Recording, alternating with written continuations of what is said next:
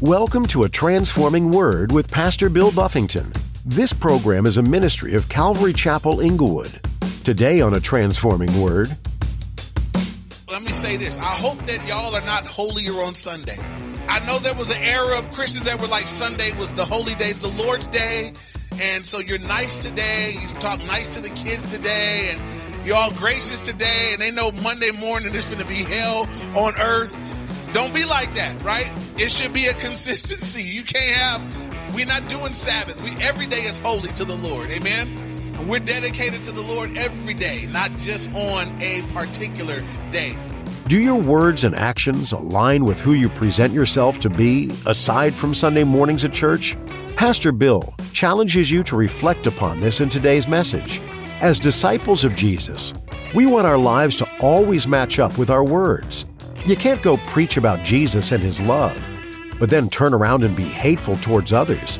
Pastor Bill explains that our transformation with Jesus should be recognizable, no matter where we are or whom we're around. Now, here's Pastor Bill in the book of Colossians, chapter 2, as he continues his message, Deceivers, Cheaters, and Believers. So anybody that says in order to come to Christ, in order to be saved, you got to believe in Jesus and... I'm not going to say smack them, but I'm going to say, give them a look that smacks them. Just stop right there, right? There's nothing you can add to the finished work of Jesus Christ on the cross. All you can do is accept it by faith. You either accept it by faith or you reject it in sin and you'll live with the consequences of either one, but you cannot add anything to it. He did everything. And I believe Paul is going heavy on this for them, reminding them that God did it for you. You were dead in your trespasses and uncircumcision of your flesh, but He made you alive. You were dead. He made you alive. It's the working, the spiritual power behind the change that happened in your life. It was done by Jesus. And so here's the cool thing with that. If you believe it right, then none of us get to be a big deal. Amen. If we all got saved by believing in the finished work of Jesus, I'm not a big deal. I'm a recipient of an awesome gift, right? But it doesn't make me special. It doesn't make me better than. It doesn't make me haughty. It doesn't make me proud. I'm humbled. I'm grateful. Lord, thank you. I'm not better than you. When I go see my brother or my sister who's not there yet, not better than them. Amen? And I think sometimes if Christians, if we get it wrong, if we think somehow we earned it, then you know how we act. When you think you earned something, you act like you earned it. You turn your nose up and you still dressing like that? No, I changed mine. I changed my whole life last year. Yeah, I don't dress like that. Nah, you still drinking? Oh, no. That's how people act that feel like you did it. You take some pride in it. But when you realize that it's all a gift, there's a humility about it. I haven't had a drink, y'all, since 1995. But you know what? It's the grace of God. I can never boast in that. I'm humbled by that. I'm grateful for that. I'm thankful for God helping me do what I could not do. But if I get next to somebody I'm like, man, what I do know is who could help, right? I know I'm not better because I was you one day. I was you until God intervened and helped me. So there has to be a humility about how we walk this thing out. So we don't become proud. We don't become spiritually cocky. We're just grateful. I like how Greg Laurie said it. Greg Laurie said, I'm just a beggar trying to tell another beggar where to find food. I found him. Now I'm trying to direct you to where you can go get some too. Amen. And so if we believe it right, I think we'll live it out right. There'll be a gratefulness to believers. There'll be a humility about a sweet humility. There's nothing worse than a prideful Christian. Y'all know that? There's nothing that's more of a turnoff than the Christian that's like, do everything right and you don't. No, it's not attractive at all. Nobody's coming to Christ because of that person. So you don't want to be that guy. But that's what they were living with back then. This was the Jews. They were like, oh, we don't eat that. Oh, we don't drink that. Oh, you're going to have bacon? We're kosher. It's ill. Like that was how they were getting down. And so imagine that seeping into the church. Worse, imagine Christians starting to buy into it. And so you have a group of us, we're going to have a potluck, and some of you guys have been enlightened with the false teaching. You're like, yeah, we're not going to be eating that. And you guys separate yourself. We're going to sit over here because some of you guys over there, looks like you guys are eating bacon again. So we don't eat bacon. We only eat whatever you only eat or whatever. Imagine that seeping into the church, and that there be people in the church that somehow feel like, I'm a little better than you or a lot better than you because of what I don't do. When in reality, if we understand the gospel right, we're all the same.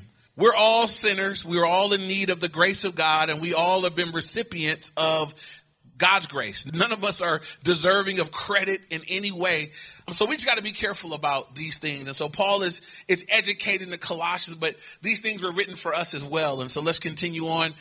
He says now in verse 14, I love this. I love verses 14 and 15.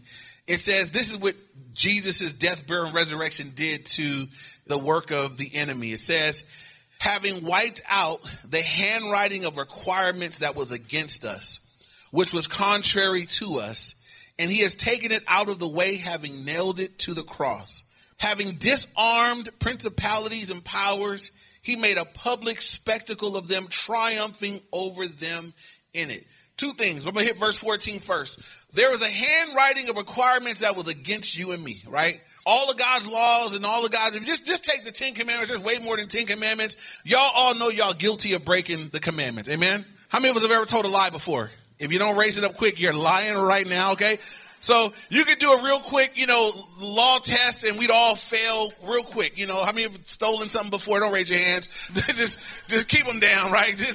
We've broken laws. And so the Bible says if you've broken one law, you've broken them all. We're all guilty, right? The law holds us guilty. It's against me. But it says here that he took the handwriting of requirements that was against us. And this is what Jesus did to it. He nailed it to the tree. He nailed it to the tree. Now, if this would have meant something to them back then in Roman culture, right? If you had a debt that you had to pay, when you finally paid your debt, they would nail it up as a symbol that you no longer were in debt here. When he says that Jesus took all the things that were against me and you, and because of our faith in him, he nailed it to the tree. It was on the cross that he said, that's paid. And it's public. Put it up publicly. Everybody can see your debt, my debt. Our sin debt is paid. This is the most important debt, right? It's the one debt we can never pay. Some of y'all are here today and you have debts. Now, maybe by the grace of God, you'll be able to pay off those debts. Some of you are like, I'm never going to be able to pay off my debts. Some of y'all praying for the rapture so you can get out of your debts, right? But there's some debts on earth you may or may not be able to pay them. I pray you can take care of your debts, right? But the debt that you could never pay is your sin debt. You can never pay it. The wages of sin is what? Death. So I don't want to pay that debt. So Jesus paid it for me, and he paid it in full, and he nailed it to the tree. I go free, you go free. Our debt has been paid. I want you to think about that, right? Just the enormity of your sin debt and the fact that Jesus says, I paid it in full and I put it up publicly. I did a public thing for you. When I died on the cross in public, that was me taking the handwriting of requirements against you and I nailed them to the cross. And so everybody knows your debt's paid. God knows. The unseen, we're going to see in a moment, the principalities of power, they know. So the handwriting is a requirement that was against us, which was contrary to us. He has taken it out of the way, having nailed it to the cross. Then look at verse 15. It says, having disarmed. So he's taken away power from these entities. Having disarmed principalities and powers. This is the unseen demonic realm, right? Y'all know that we have spiritual enemies and adversaries in the unseen realm. Jesus says, look, through the cross, I disarmed your enemies. I took their weapons away from them, right? They got nothing for you. Now, when you were not a believer, Satan and his demons, they got free access to a non-believer. You have no covering or no protection as a non-believer. The Bible says that if you're not a child of God, you're a child of who?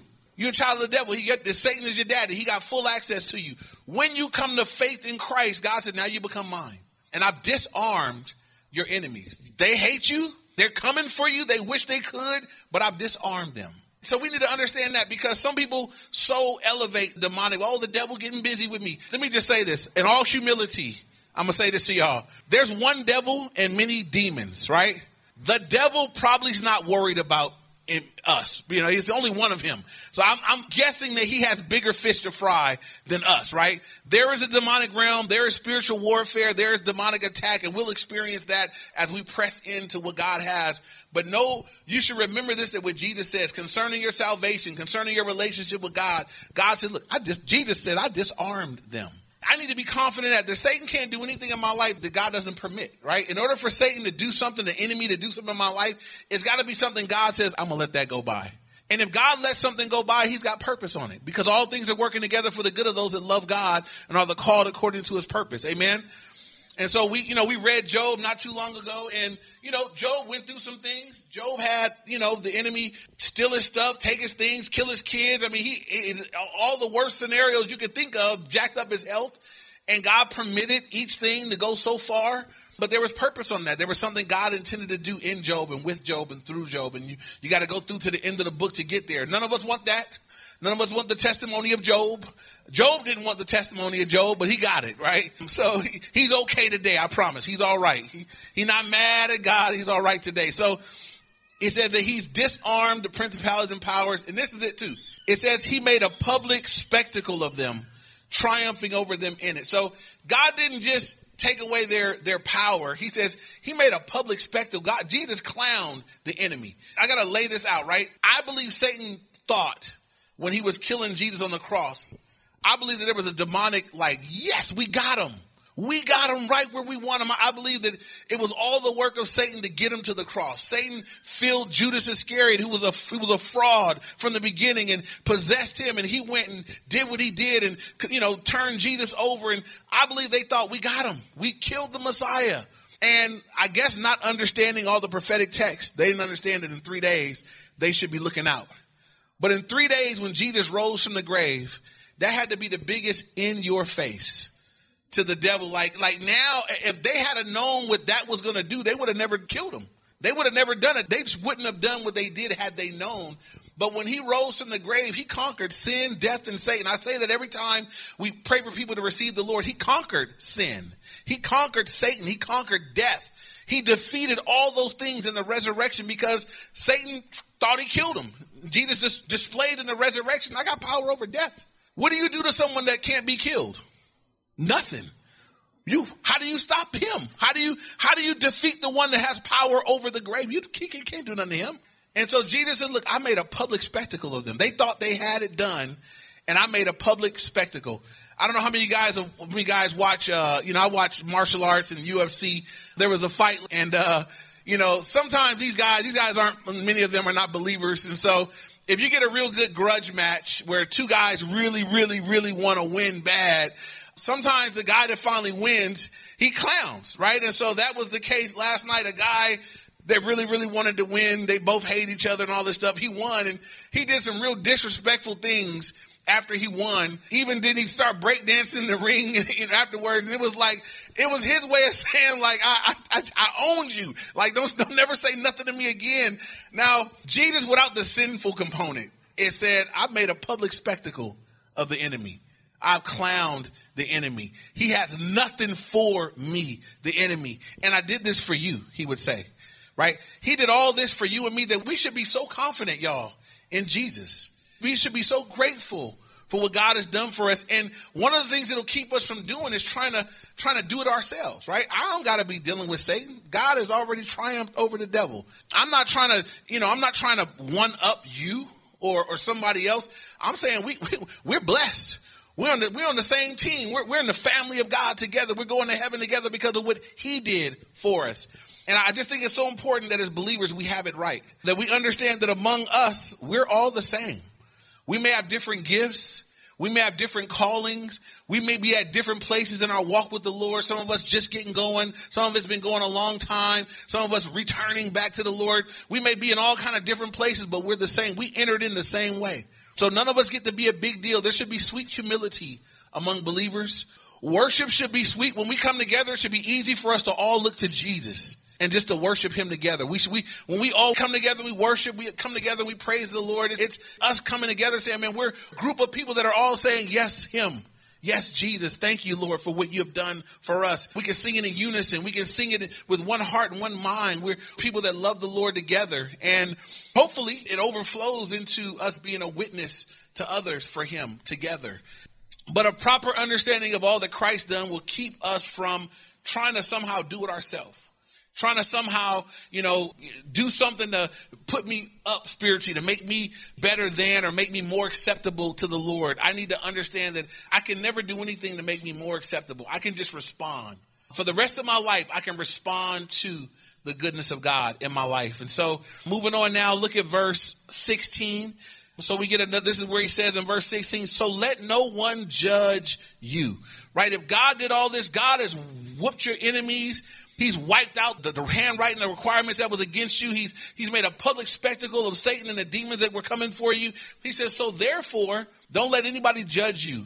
And this is the list of things he gives us. In food or in drink or regarding a festival or a new moon or Sabbaths. Notice Sabbaths is plural. There were different Sabbaths that they observed as Jews. And so these were all Jewish customs. They had certain festivals. And if, are you guys going to go? Oh, you didn't go to the festival because you're supposed to go to the festival because the festival is like somehow that's how we stay right with God at the festival. Or eating and drinking. They have many dietary restrictions. And so you got people today that'll go to Leviticus and look at the dietary restrictions in Leviticus and then come to you and say, you shouldn't be eating that crab. Are you going to eat them scrimps? Because Leviticus says you shouldn't be eating none of these sea creatures and whatnot, right? So it's important that I know I got some shrimp folk here today. Y'all like, make it right for me, Pastor. So, those, you look at Leviticus, it was written to a certain group of people under a certain covenant. You come to the New Testament, and Paul told Timothy, look, everything is sanctified by the word of God and prayer. So when you're going to eat, thank God for it. We're not under those restrictions. We're not Levites. We're not serving as Levites or priests or any of those things. We're under a different covenant at a different era in a different relationship with the Lord. So I can't let someone pull that stuff out and now I'm under those restrictions. Now, if you decide not to eat shrimp because of a health issue or you're trying to get slim and trim or whatever, that's cool, right? If you decide you're not going to eat bacon because you want to get fit, that's cool. But don't make it spiritual, right? Don't try to make it like, well, I'm closer to Jesus because I don't. And that's what they were doing here. They were saying, so Paul said, look, don't let anybody judge you in regard to food or drink, regarding these festivals or new moons. And then he says Sabbaths. So I want to hit this one real quick because we have, people that are Seventh-day Adventist churches, and they're different types, right? Some Seventh-day Adventists kind of hold it lightly, but they believe the Sabbath is the original Sabbath, Saturday, and you should observe it. Your hardcore Seventh-day Adventists believe that we're going to hell for worshiping on Sunday, right? That's what they believe. They would be wrong for that. That would be an error. And then you take them to this, and they got a whole explanation of why this don't apply. But this says right here, let nobody judge me in regard to Sabbath. So when someone say, you're not on the news, Colossians tells me that you cannot judge me. So shut it up. I don't hear it. I'm not receiving it from you. I'm not saved by what day I worship on. The Bible says that, one man esteems one day this way, another man esteems another day. He says, let everyone be convinced in their own mind. Y'all can worship God Monday, Tuesday, Wednesday, Thursday, Friday, Saturday, whatever.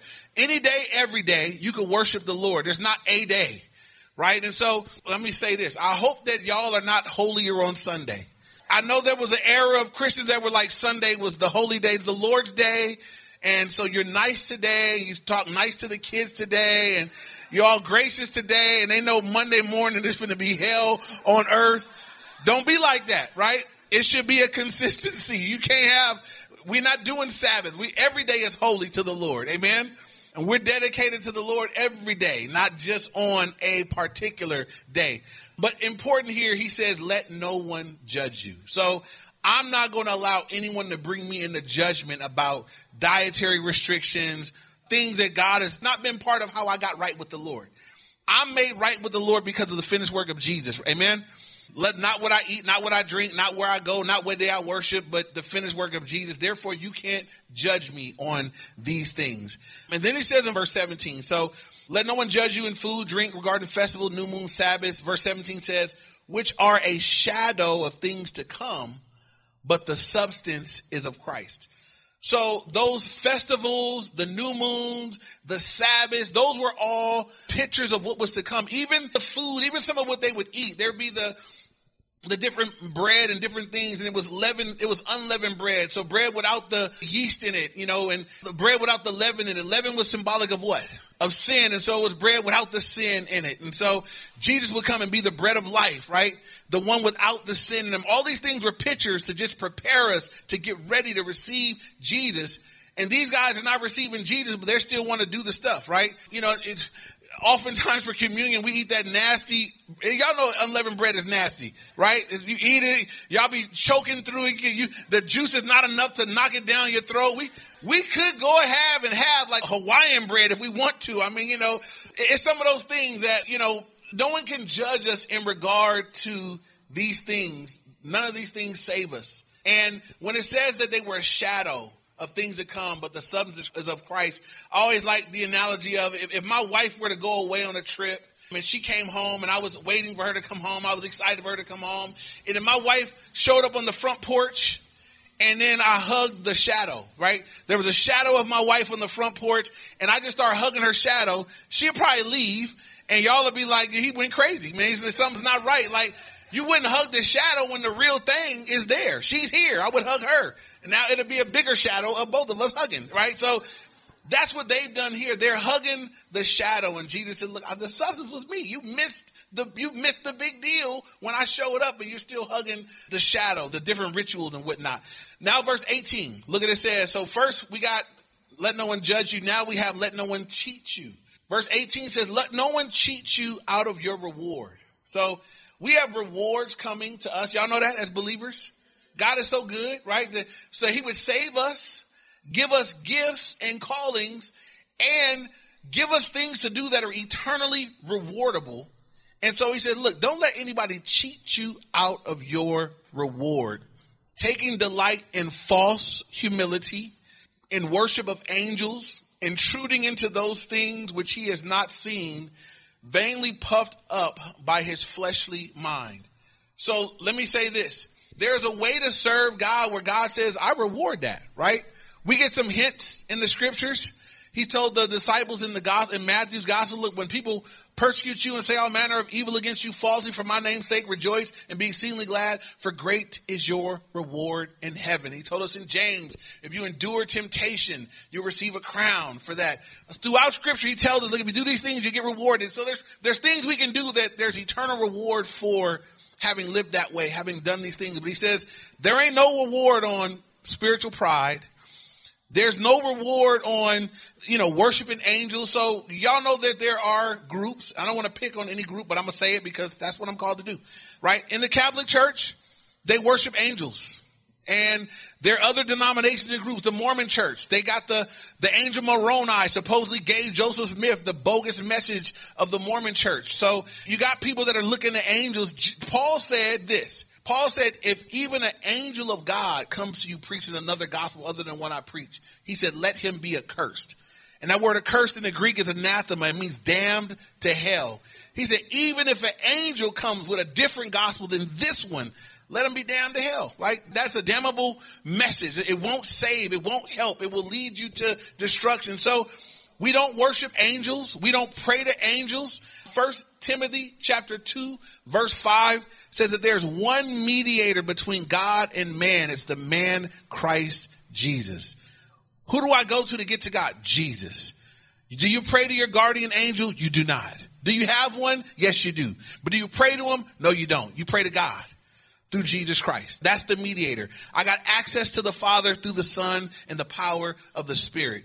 That's how we interact with the Lord. And so be careful of anything, any religion, any group that would encourage you looking elsewhere. If you're looking to angels, don't look to angels. I'm grateful for them, but we don't worship them, right? They're created beings just like we are. So it says, let no one cheat you of your reward, taking delight in false humility, right?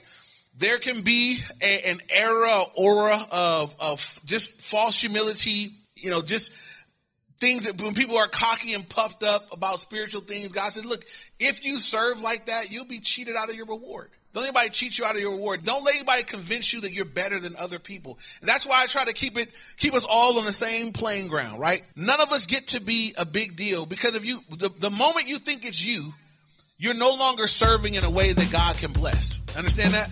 So the moment you start thinking that I'm a big deal, I got this, I'm about to show out spiritually, God's like, none of that's rewardable.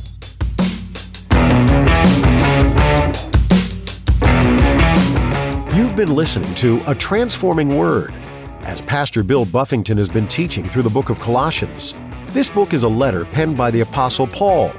We find him sitting in a Roman prison where he just received news that the church in Colossae was being infiltrated with false teaching that went against the very nature of Jesus. How dangerous would it be to start believing that Jesus wasn't who he said he was and is? This was why Paul confronted this issue and reminded the Colossian church that God's sufficient for all we need. When we think we can't go on, he gives us endurance. When you feel like you've messed up one too many times, He takes it away by His blood. When you're in doubt, He gives you peace. If you've ever felt these ways before, there's hope in Jesus, friends. And the more you dive into His Word, you'll find this to be true. In fact, if you visit our website, calvaryinglewood.org, we have a daily Bible reading plan just for you.